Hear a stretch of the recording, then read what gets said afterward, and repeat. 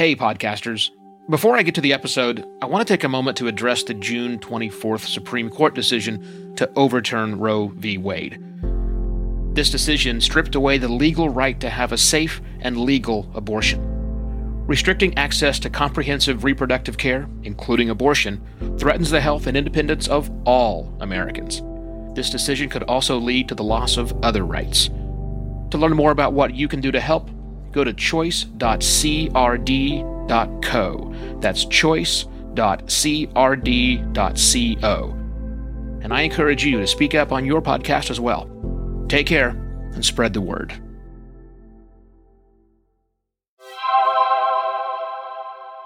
Hello and welcome to another Podcast Pontifications with me, Evo Terra. This is wrapping up my little mini-series of things about the future of podcasting that kind of aren't really about the future of podcasting. It's a terrible title. But today we're going to talk about the coming wave of custom podcast apps. Now, here's what I mean by that. I'm not talking about the changes you're going to see to Spotify's app, because as they start re-incorporating even better, more podcasting stuff. I'm not talking about Google Podcasts and their quasi-app. I'm not talking about Apple Podcasts or Stitcher or Spotify, anything. I'm not talking about Overcast. Those are dedicated podcast apps that anybody and everybody probably can join and should, and that's where most consumption is and likely will always happen. When I mean a custom podcast app, I'm talking about an app that you, the podcaster, the company that's responsible for the podcast, an app that you create, or more likely have created for you, that you can then get your potential listeners to grab and download, and that is how they would consume your content. Not necessarily instead of on all the other places, but as a dedicated place that they would, a dedicated thing on their phone, a dedicated app, a dedicated icon with a little number that shows up with a red 1 when you've got a new episode available. That's what I mean by a custom app. Now, they've been around for a while, and I think there's going to be a growing trend to see more of those, especially as businesses get into the mix and as people want to have a more control over the experience for their listeners. Not in a bad way, you understand, but in a dedicated, controlled way. Sure, you might walk around the city and invite and grab people's phones and say, let me subscribe you to my podcast. But if they're not actually listening, they're not using that app to listen to podcasts, or they've got, in my case, 170 different podcasts. That's not a joke. The number that I subscribe to, it's kind of hard to rise above. So some people, some businesses will start using custom apps better, start making their own custom app for their show. Now, here's what I think about that. So I'm confident that's coming. We already have apps.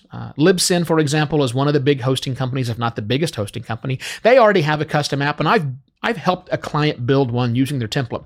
It's relatively straightforward, relatively simple to use, and it works. It's a great way to get your content out. But, and here comes the big but out of this. If you're thinking about using a custom podcasting app only to release your episodes of your podcast, it's probably not a great business idea.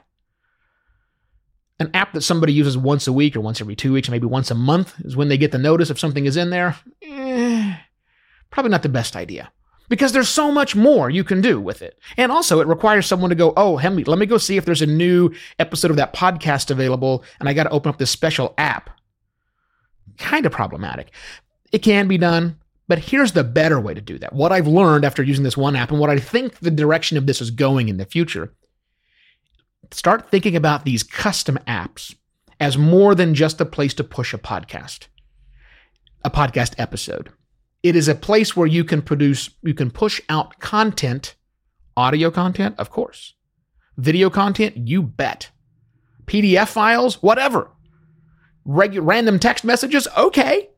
That's the idea behind where the apps will actually make good sense for your business. If your business model, even if you're just a hobbyist podcaster, but if your business model is getting content in front of a dedicated, loyal audience in a unique manner, then an app can be a really nice thing to use.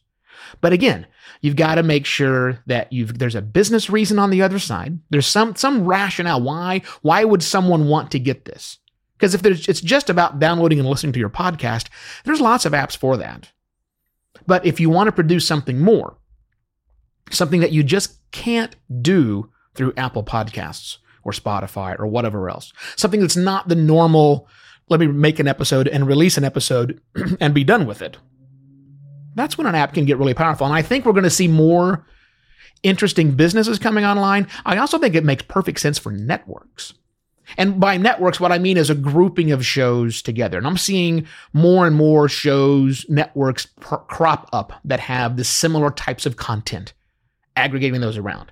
You could create an app that helps aggregate all of those shows' content together, almost building a little, I hate to say it this way, but it'll make sense, a radio station in someone's pocket. Built from the content of other people that are producing similar types of content. But even then, alone, by itself, that app's not going to get the traction that it needs. To make apps really functional, you've got to do something more. You've got to do something different. You got to release occasional videos, sure, in one easy-to-consume package. You've got to release text messages. You've got to release PDF files and images and all that. You've got to give people a reason to glam around your app.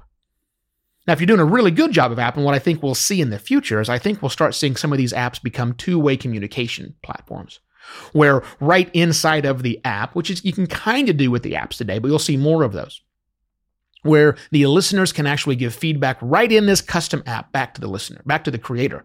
Awesome. Better. They can even talk amongst themselves. Episode sharing is difficult inside of various dedicated podcasting apps. But if you have a custom app just for your podcast or just for the grouping of content you're creating on a regular basis, then it becomes a lot easier for people to cross-share that content inside of the app itself. So the big question with this is, if you're producing audio content and video content, PDF files, the occasional text update, are you really podcasting anymore? Is that really a podcast? Or is it kind of like a web page that has been appized down and a newsletter and all the other things? Is it really just becoming digital content? Has it ceased to be a podcast when you take full advantage of what an app can bring? Here's the answer to that question. So what? I mean, honestly, so what? The idea is to generate amazing content for people. And if an app lets you do that, and if you're willing to create the kind of content and feed it down that pipe, I don't care if you call it podcasting anymore or not. You're just making content. You're making an amazing magazine. Fine. You're making a multimedia experience. Okay. Yeah, it's a podcast. And here's the great thing. You can still keep doing the podcast and keep funneling out those episodes to Apple Podcasts and Spotify and Google Podcasts and everywhere else. You should, of course, do that. But if you really can offer a different experience, a more engaging experience, then I think it might be worthwhile for you to think about an app. And I think publishers, serious publishers out there who are getting into the game, are going to look at these apps and go, we can do better.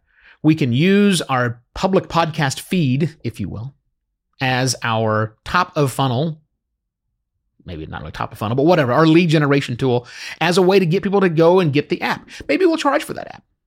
Maybe certain sections of the app, which happens today, can be walled off, and if you only pay a certain amount of money to get those, sure, you can have private sections of an app too. But again, you've got to be thinking about it like a publisher, not like a podcaster, because that's what's going to really power this coming wave of custom podcast apps, is how we can produce interesting and engaging content that people really want to consume. Now, as I said earlier, I've helped one company do this. I've got another client who's eyeballing it right now. So I have a little bit of an opinion and some experience in doing this, making sense from the listener point of view. But even if you don't want to do that and you just want to explore how your business can get into podcasting better, that's what I do. I have a podcast consultancy and I help businesses, professional service providers, and others get their podcast out into the world. Get in touch. evo@podcastlaunch.pro. Podcastlaunch.pro lists all the services that I offer my clients so they don't have to worry about all this stuff. And enjoy your weekend. I will be back next week on Monday with another Podcast Pontifications. Cheers.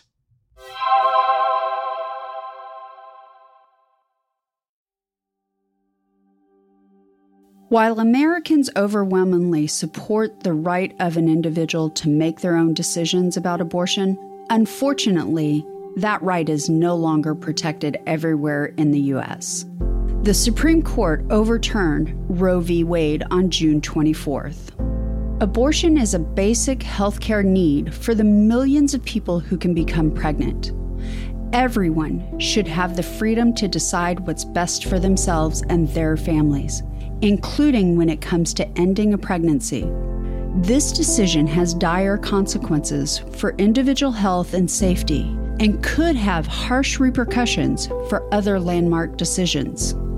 Restricting access to comprehensive reproductive care, including abortion, threatens the health and independence of all Americans. Even if you live in a state where abortion rights are upheld, access to safe medical procedures shouldn't be determined by location, and it shouldn't be the privilege of a small few. You can help by donating to local abortion funds. To find out where to donate for each state, visit donationsforabortion.com.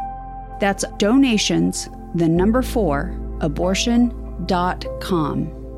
If you or someone you know needs help, or if you want to get more involved, here are 5 resources.